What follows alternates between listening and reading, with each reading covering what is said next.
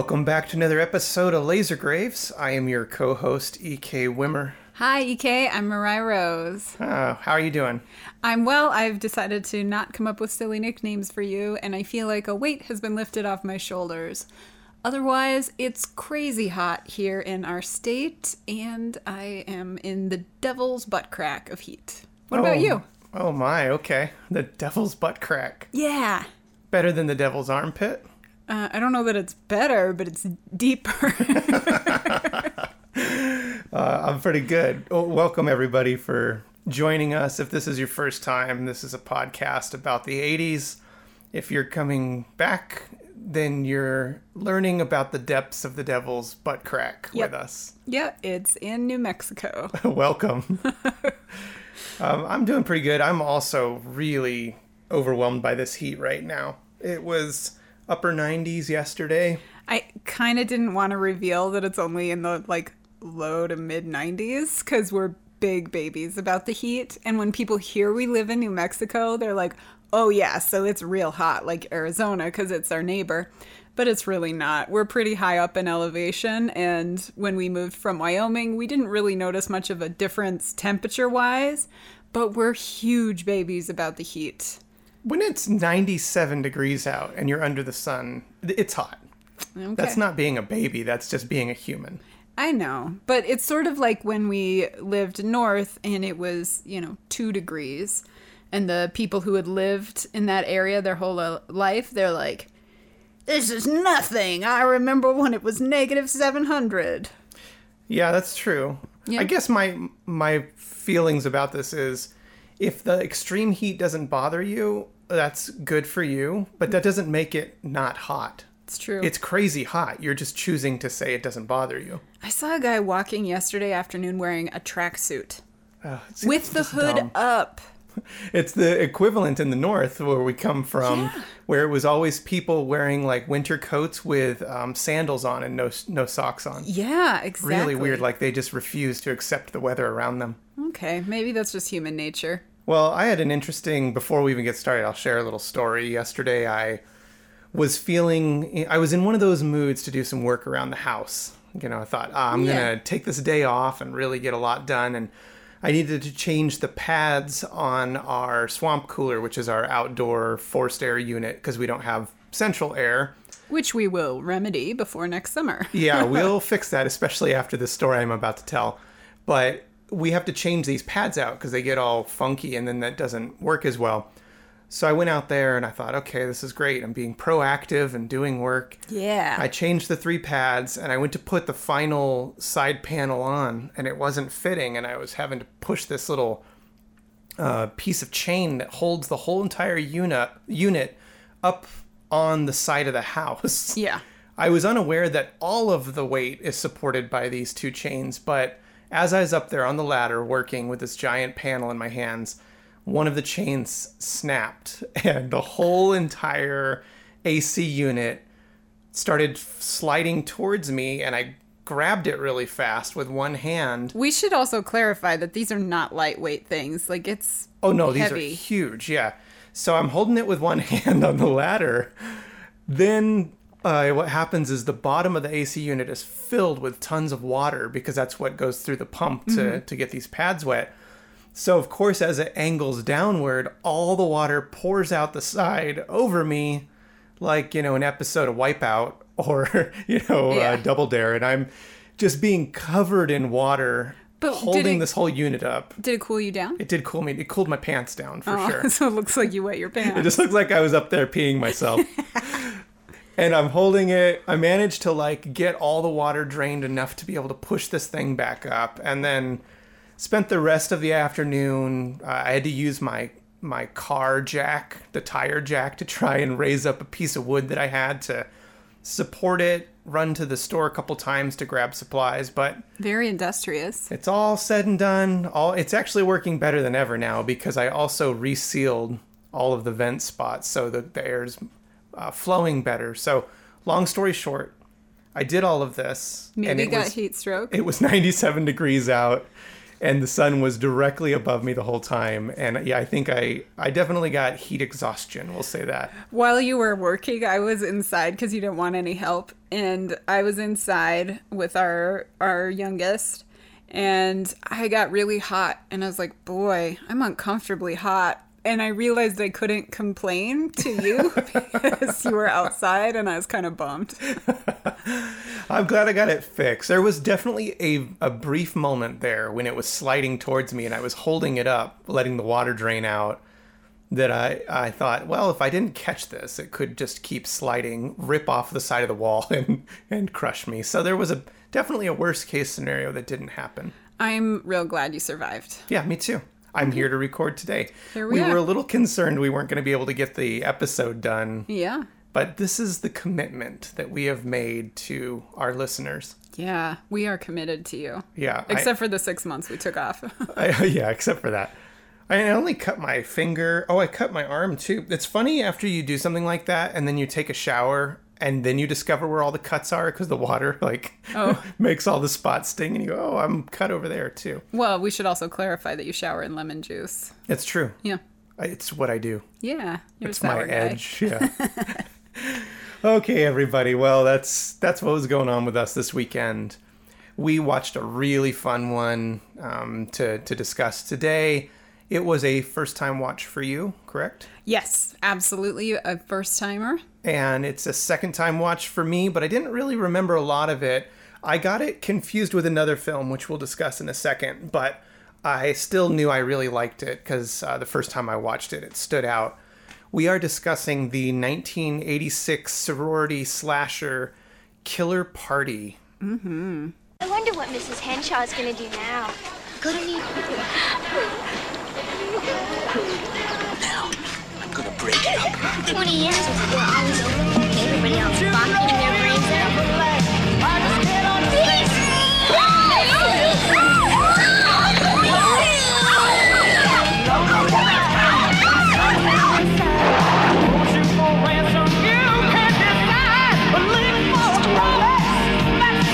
Sister Sarah, tell them we go to Bugsy.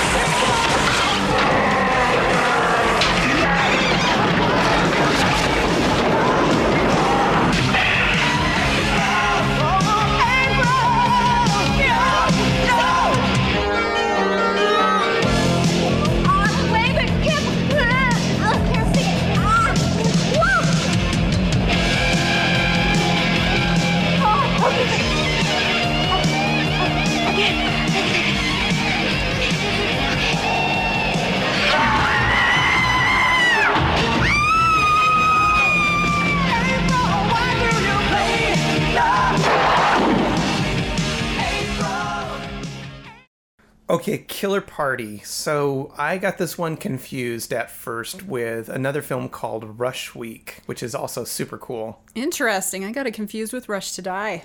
Ooh, Rush to Die is probably one of the best sorority slashers out there. If you can't get your hands on it, you should probably go listen to our episode on it. Yeah, we're probably the only people that own a copy, so good luck, suckers. But it's one of our best episodes. And one of the best movies ever made. Yep. So, Killer Party, I remember the beginning really clear, which we'll talk about, because it's just kind of bonkers the way it starts. Mm-hmm. But then after that, when it kind of got into the film, I was thinking, like, wait, this isn't... What's happening? This isn't the film I remember at all. And that's when I realized I was thinking of Rush Week. And then I got a little worried because you picked the movie out, and I was like, oh, good choice. That I was thinking the wrong film, only to discover you did make a good choice because this film is also super awesome. Okay. So, Killer Party, your first time watching it, but we're not walking through, but we definitely have to talk about certain elements because it's pretty crazy. It was directed by William Fruet, who did Funeral Home, Spasms, Blue Monkey. I mean, he's been around for a really long time.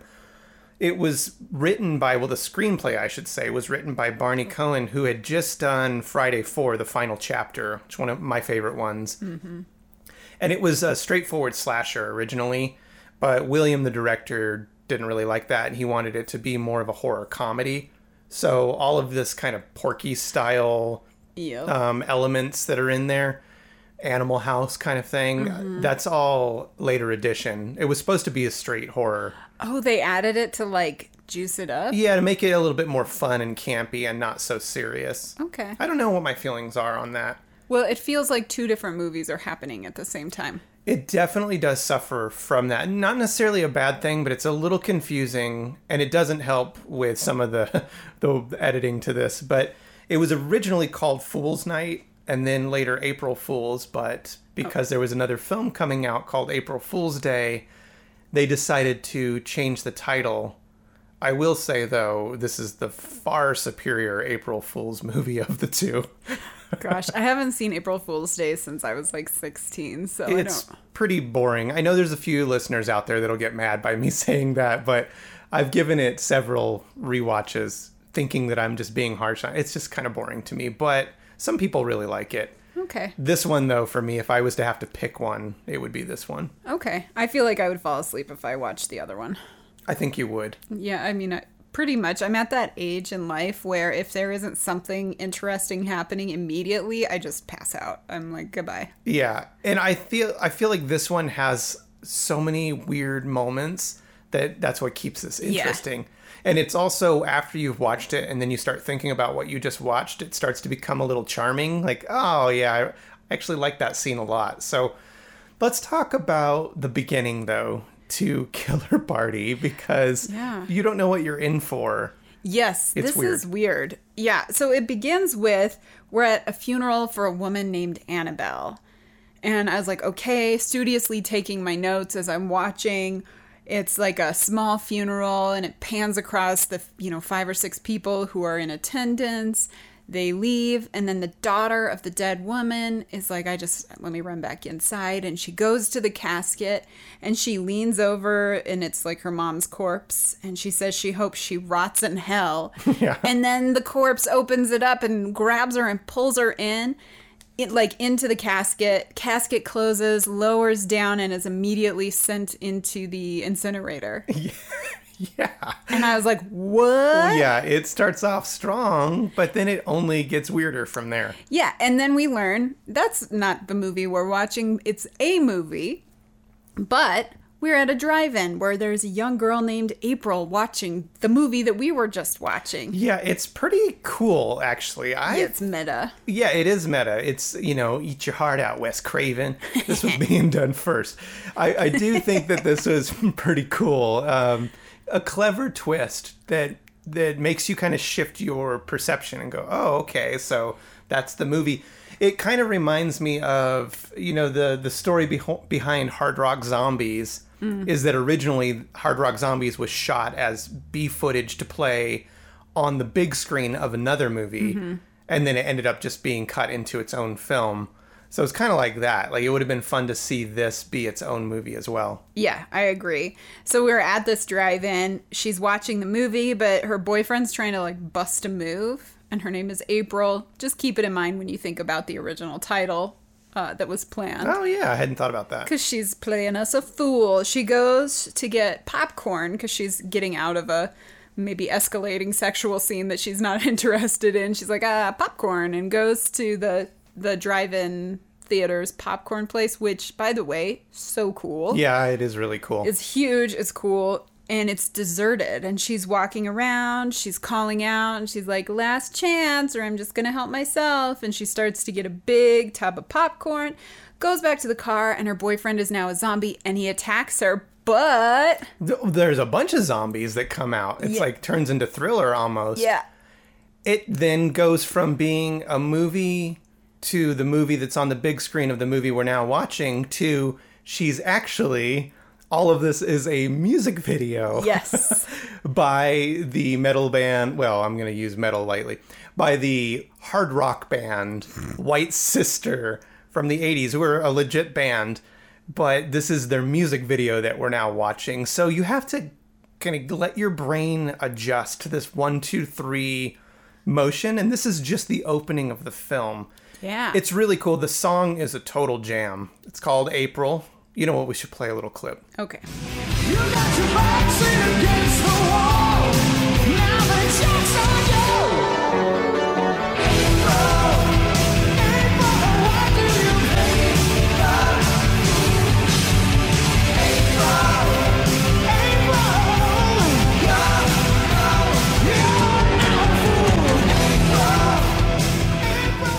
It's cool. They have like the bands in there doing their thing and all that. And that's how the movie starts. So it was worth noting because I don't know another film like this. This stood out to me the first time I saw it. It's like I've never seen a film open like this before. It's great. And then it transitions into our main movie because one of our main characters is watching the music video on TV as she's starting her day. And at this point, I was like, is this the whole movie? Please tell me this is the whole movie. How amazing would that be if it was an hour and a half of watching like one figure out into another? Ooh, that's kind of cool. I know. I'm an artist. Okay. Wow.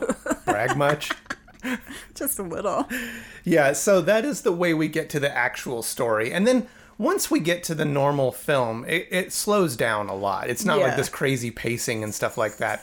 It calms down and it turns into your typical like campus slasher film, which for those of you out there interested in our likes and dislikes and stuff, one of my favorite genres, we talk about metal horror a lot and stuff like that, but I absolutely love campus killer films, college slashers. I have an entire shelf that's all dedicated and all organized together of only school slasher films. Jiminy Cricket. I'm looking at it right now. That's crazy. Yeah, and keep that in mind because I'm going to be doing something on my social media for Rush Week, we'll say. Okay. Anyway, so this is one of those that's one of the classics to see, and it falls into that immediate kind of trope of you're at a college, it's Rush Week, there's the sororities and the fraternities and stuff like that. So it makes you wonder, how are you going to offer something unique in a subgenre that's really heavily saturated? Mm-hmm. Do you think unique is the way to go, or do you feel like people should just do like a really solid version of what they're supposed to do, like that fits into that specific subgenre?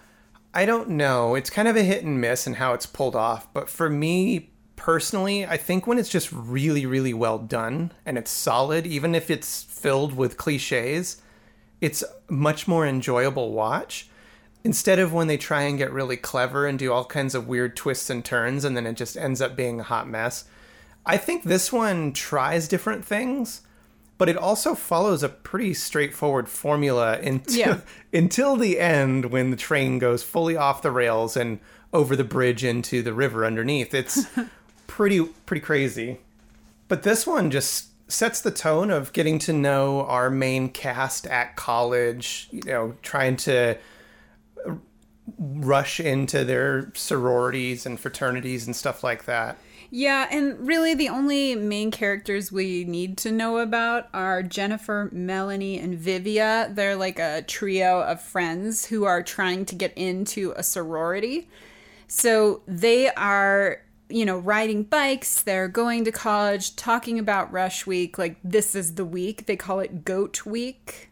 Yeah, and it's a pretty cool dynamic. I like that they're all believable as friends, but they're all kind of different in their personalities a little. Mm-hmm. They don't seem like they're forced together. You can kind of separate them from each other. Sometimes in these fraternity and sorority movies, everybody looks the exact same and it's hard to separate them, but you get some personalities. Also, not only are they riding bikes, they really are having the best time of their lives. We have to stop and discuss one of the coolest songs to come out of a movie in a long time. It's good. It's a jam. It's a really, really good song. There is a song called These Are the Best Times of Our Lives, and it plays at this scene kind of at the beginning where we're getting to know them, and then it also plays at the end, which is really well placed. But it is so incredibly catchy. It's this poppy, not like the Bangles, like the Go-Go's kind of, or something. Yeah, kind of. Bananarama or something like that. It's got that real classic style. Let's play a clip of it because it is just so incredibly catchy. This is our new home. We're finally letting go. And we know these are the best times of our lives. These are the best times.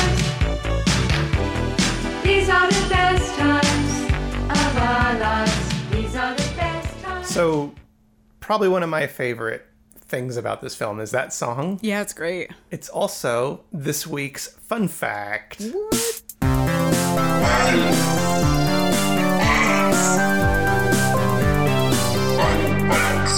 Okay, so I read, this is supposedly true, that it is all three lead actresses singing that song. What? That's a lie. It's not a lie. They really are having the best times of their lives. I got a fun fact that I'm going to make up right now. Okay, hold on.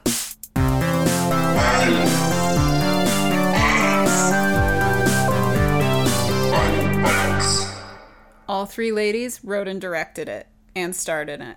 Whoa. Okay, that's not true at all. Okay. So your fun fact was not a fun fact. No, I just made it up. It was a fun lie. Yeah. We should start doing a fun fact or not fun fact. Where people guess. We just say some total bullshit, and people have to decide if it was actually a fact or not. Yes. Okay, we'll start doing that next Okay, week. fun fact or fun lie. I like it. Okay, anyway. I did want to say I looked into the cast of this movie, like hoping for some real gold, you know, somebody famous in an early role. Most of these people went on to do like weird, sexy dramas in the 80s, so not especially noteworthy.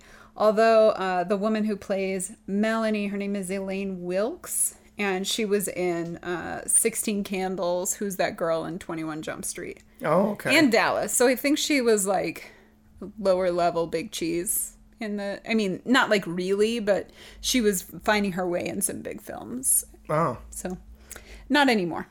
My favorite of the three was Vivia. She's the trickster of the bunch. Yeah. And she, you know, creates all these illusions and April Fool's pranks, and they're really fun to watch. I always love that within movies. It kind of reminds me a little bit of Summer School, which maybe we'll cover also at some point.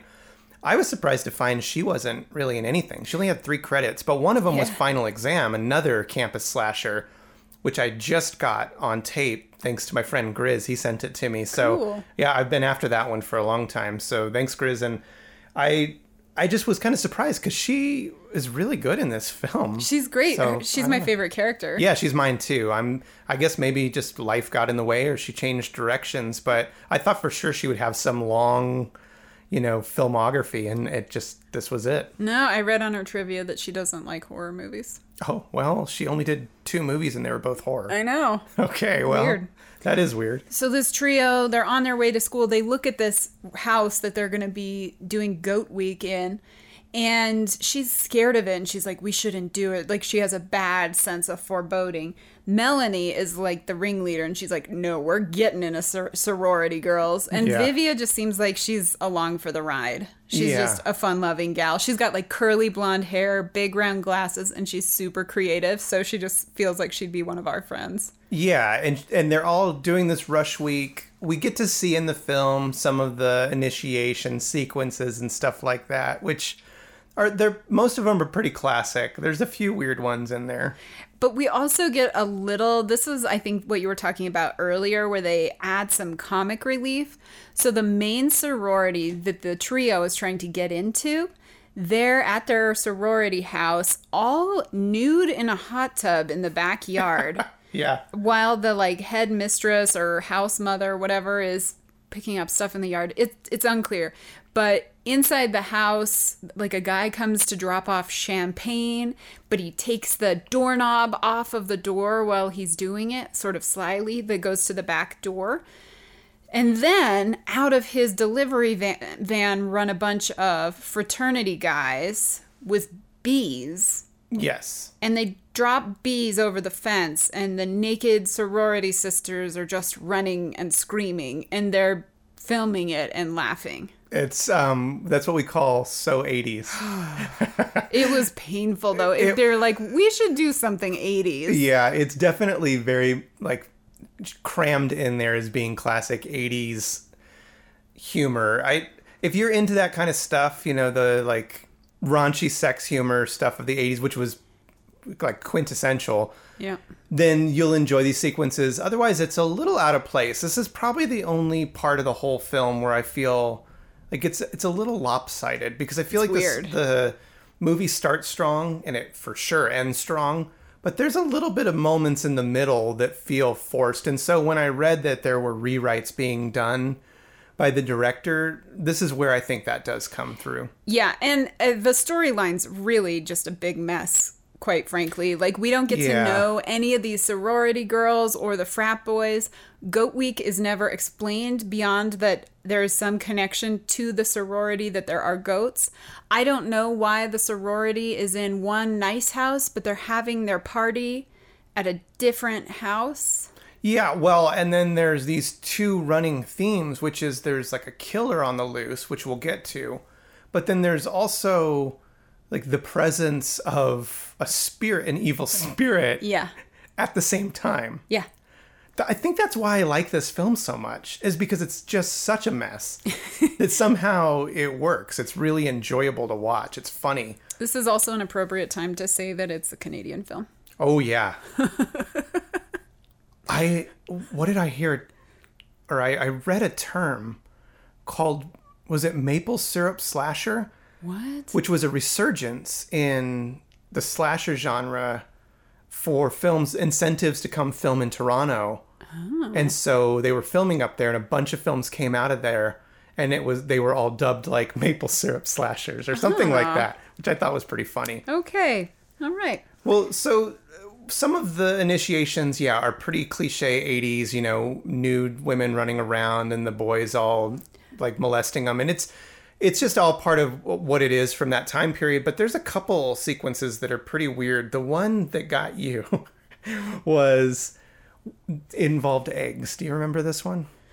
What were they doing with the eggs? So, well, there was one scene where they had to pretend to eat goat eyeballs. But then there's this other one where Were they just drinking eggs? No, they lay on their back, and then other sisters crack eggs over their mouths, dropping yolk into their open mouths, and then whoever catches the most yolk, they have to spit it out into cups and compare to see who got the most yolk in their mouth.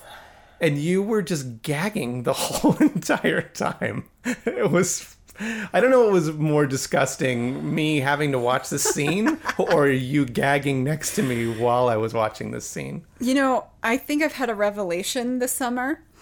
We're going to pause for a moment. I was at the Botanic Gardens with our children, and we went into the bugarium where there are all these bugs, and there was a water beetle that carried its eggs on its back. They're just like these little slimy eggs on its back. I don't have a problem with gross stuff. Poop, vomit, blood, it's all fine.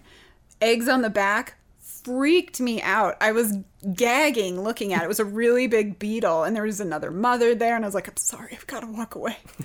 And I walked, and then I went to this area where there are roaches, and there was I don't know. If you live in an area with roaches, sometimes you see them with a yellow, it's like a tube hanging out of its butt. And this young guy comes up to me and he's like, you know what that is? And I was like, I don't want to. I'm recovering. And he's like, that's its eggs. And I was like, no.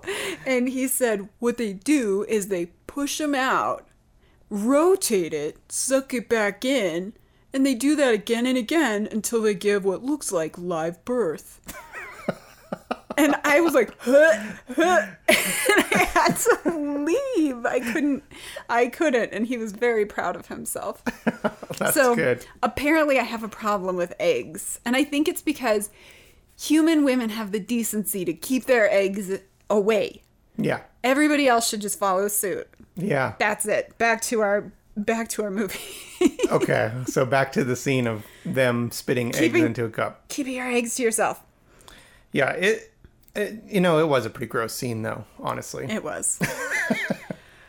It was. And then things get crazy there because they're doing all of this stuff and then it gets spooky and haunted and ends up with Vivia in a guillotine getting her head chopped off. And they're all like, ah, terrifying. And you think that like things are escalating and ghostly, but no, she's just a special effects wizard and this is like her deal. It's such a great scene. I don't know. It makes the film really fun. 'Cause it does seem I'm not going to say the film's slow, but I will say it's not really going anywhere at the beginning. And if you're an impatient person with early 80s movies or mid 80s movies, I could see you turning it off before it gets good.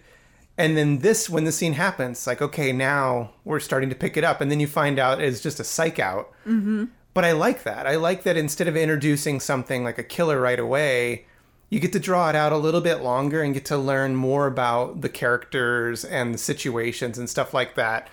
I don't know. I thought this all worked. We also meet a couple other characters. Somebody we should mention is Paul Bartel plays the professor.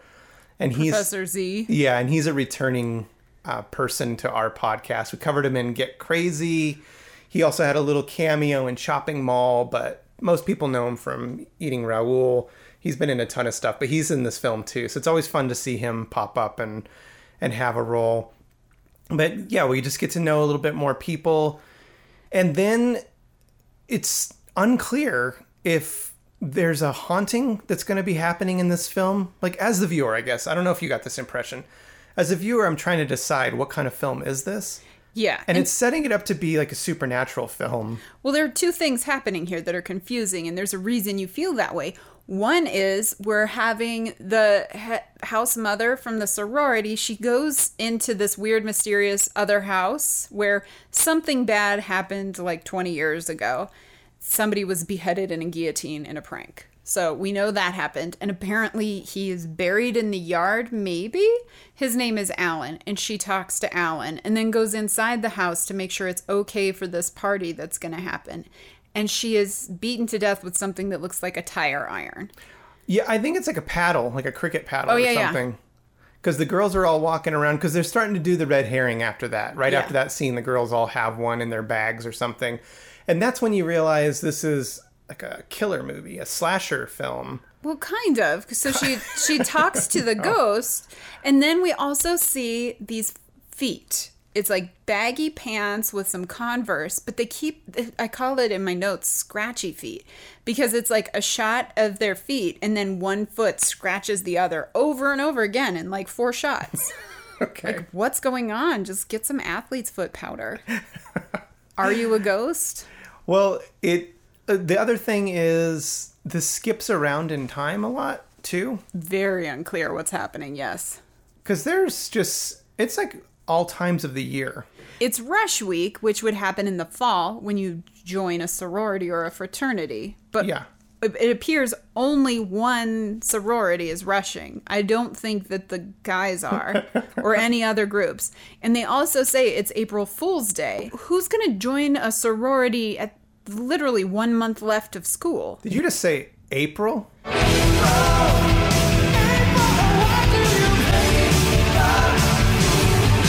You know, White Sister, considering that awesome song, Yeah. were no strangers to soundtracks. Really? Yeah. What else were they in? They were in Fright Night, Thrashing, and Halloween 5. All right. So they had their finger on the pulse. Yeah, they're like Wasp, where they just had their songs in a million movies. Wise. Yeah, anyway, okay, so the killer is there now. So we are established that's not a prank. There really is somebody going around killing people. Okay. That's not Vivia doing strange pranks. No, it might be Scratchy Feet. It might be somebody else. Very mysterious. We don't know. But basically where this film is headed is all getting to the main event, the rush, the party. Yeah. Which is an April Fool's party. Yeah. And all 3 girls are accepted into the sorority, we should say. Yeah. So I guess why I'm confused is that Rush Week would be in the fall. Yeah. But we're at an April Fool's party now. And although it seems like only maybe a week has passed. It's... Okay. Yeah. I mean, I kind of like it. Whatever. It's fun. The April Fool's party is like a costume party, though. So it looks more like a Halloween party. Yeah. Which I'm not against, honestly. I mean, anytime there's an excuse for a costume party, I'm all for it. I just don't know why you would have a costume party on April Fool's Day. Is that a thing? I mean, have a dress-up party anytime you can, right? Yeah, well, that's what I'm saying. Like, any Why excuse. not? But we're looking at the costumes, and this is where we get to finally see the killer. What do you think of this killer's costume?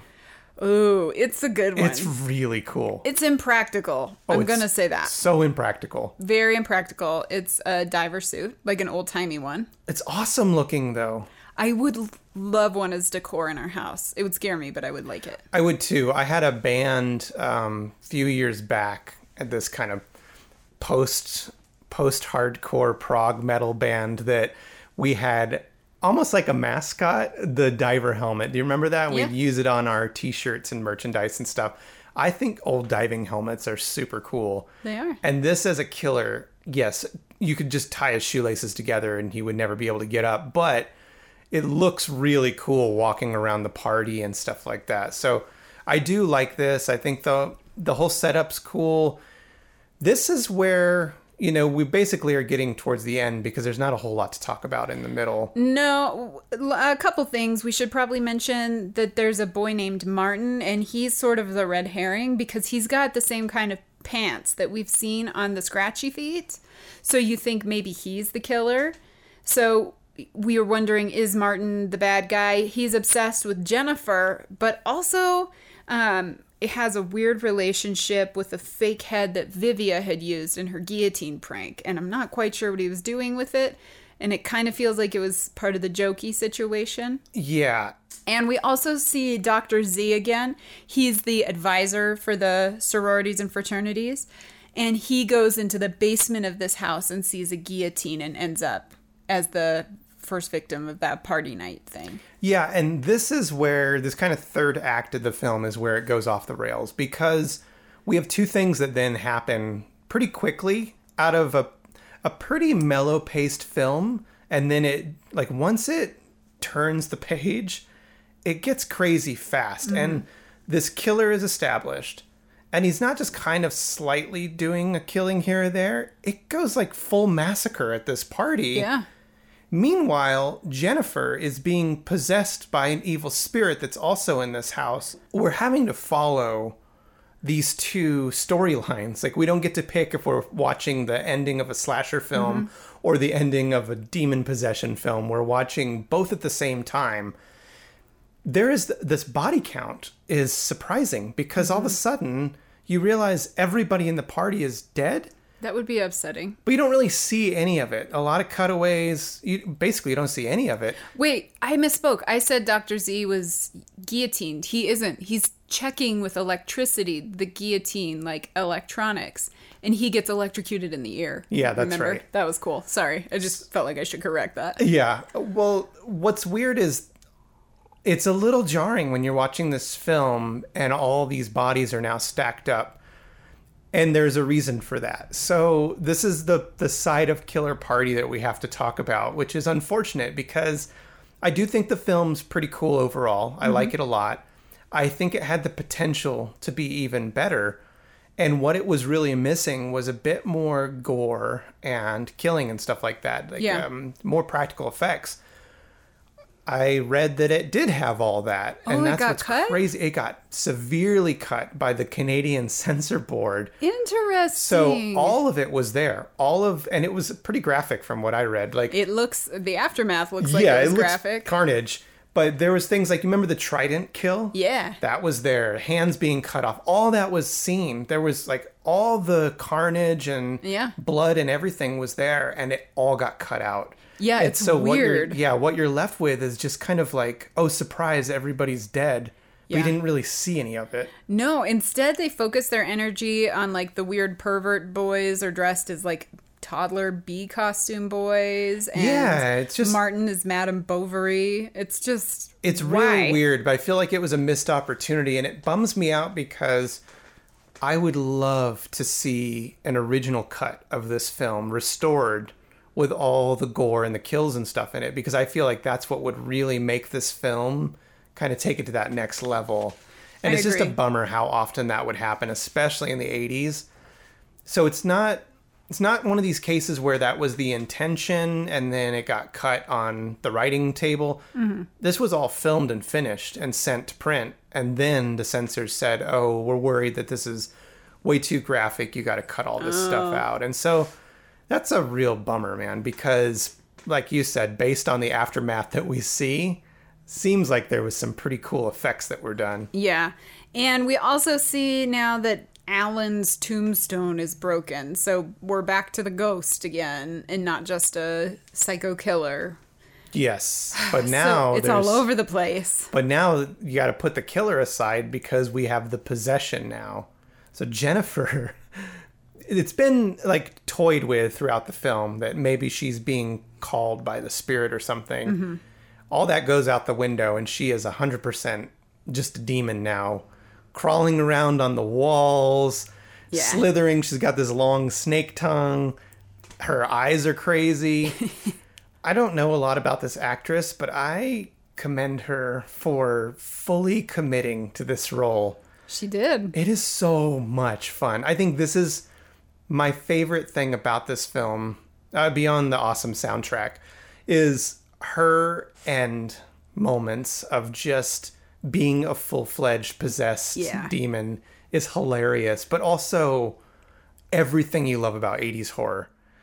I mean, what were your impressions first time watch, seeing her doing all of this crawling around and stuff?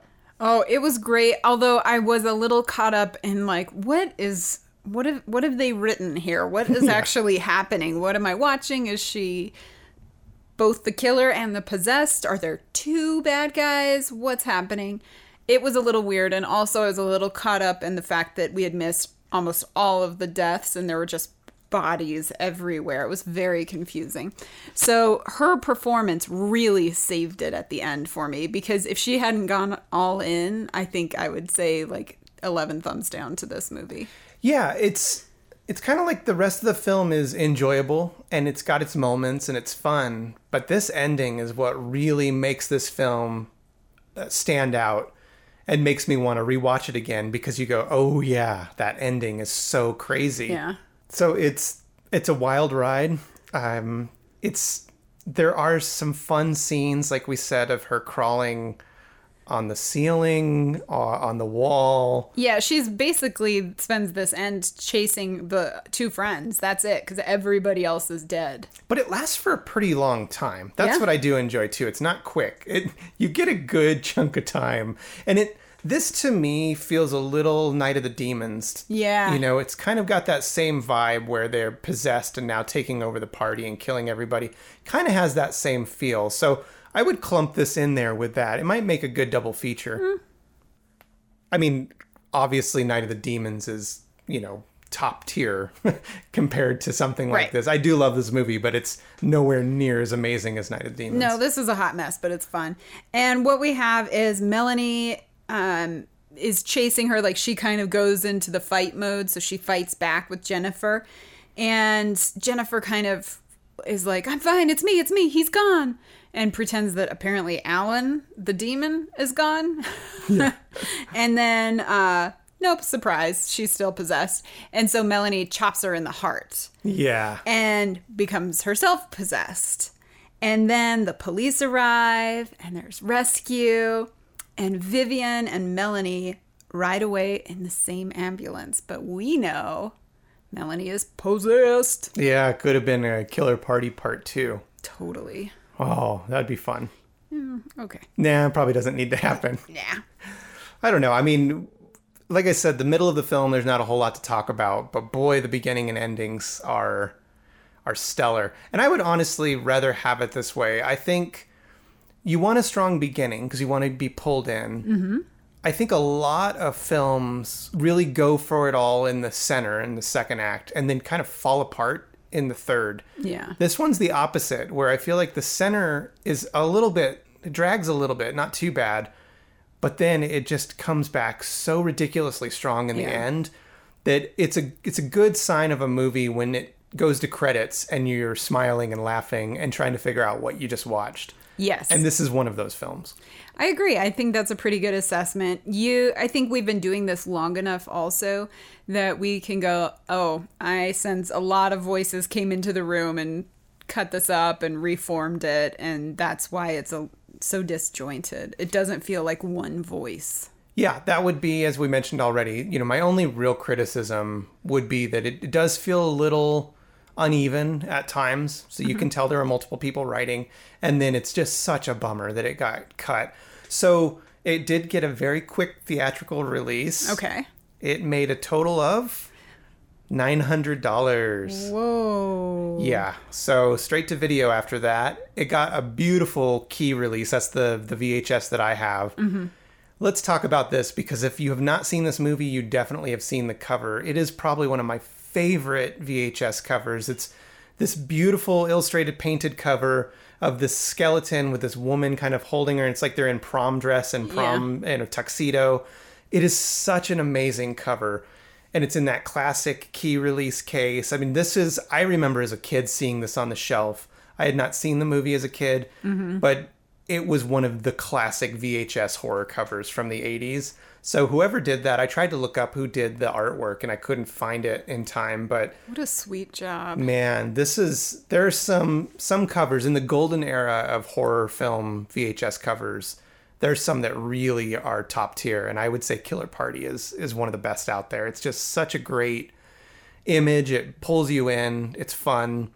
So it got the VHS release, and that's, of course, like everything we cover, where it found its market.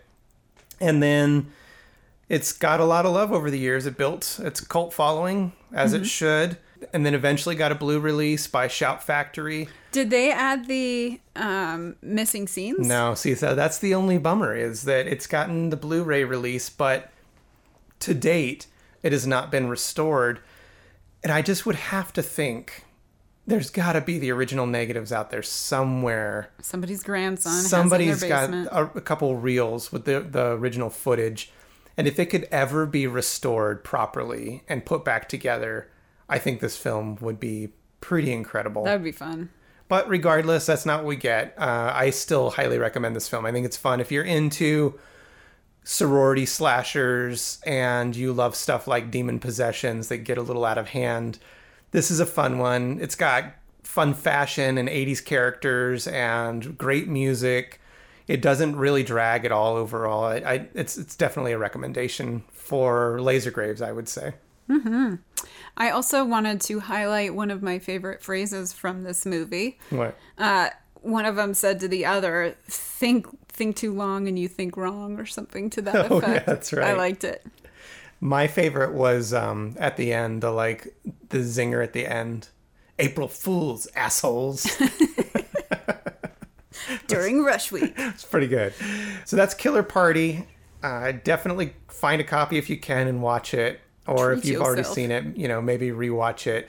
I would say 'tis the season to start revisiting these school slashers as people start getting ready to go back to college. It's fun. I love everything about them. This was a fun one to do. I'm glad you picked it. Yeah, it was really fun. We've got a bunch sitting there on the shelf that we have not gotten to. So I think we'll do some more down the road of these slasher films from the campuses. I think they're fun. Yeah, I agree.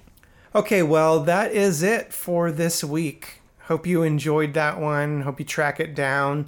If you like what you heard, you can follow us on Instagram at LaserGraves. You can check out all of our back episodes at lasergraves.com. And I don't know what we'll be doing next week, but we just needed to scratch the itch of a classic 80s horror. Yeah, we did. And this was a fun one to do. So that's it for this week. We will see you again next week. Nope, 2 weeks. We will see you again in 2 weeks. Bye. Bye.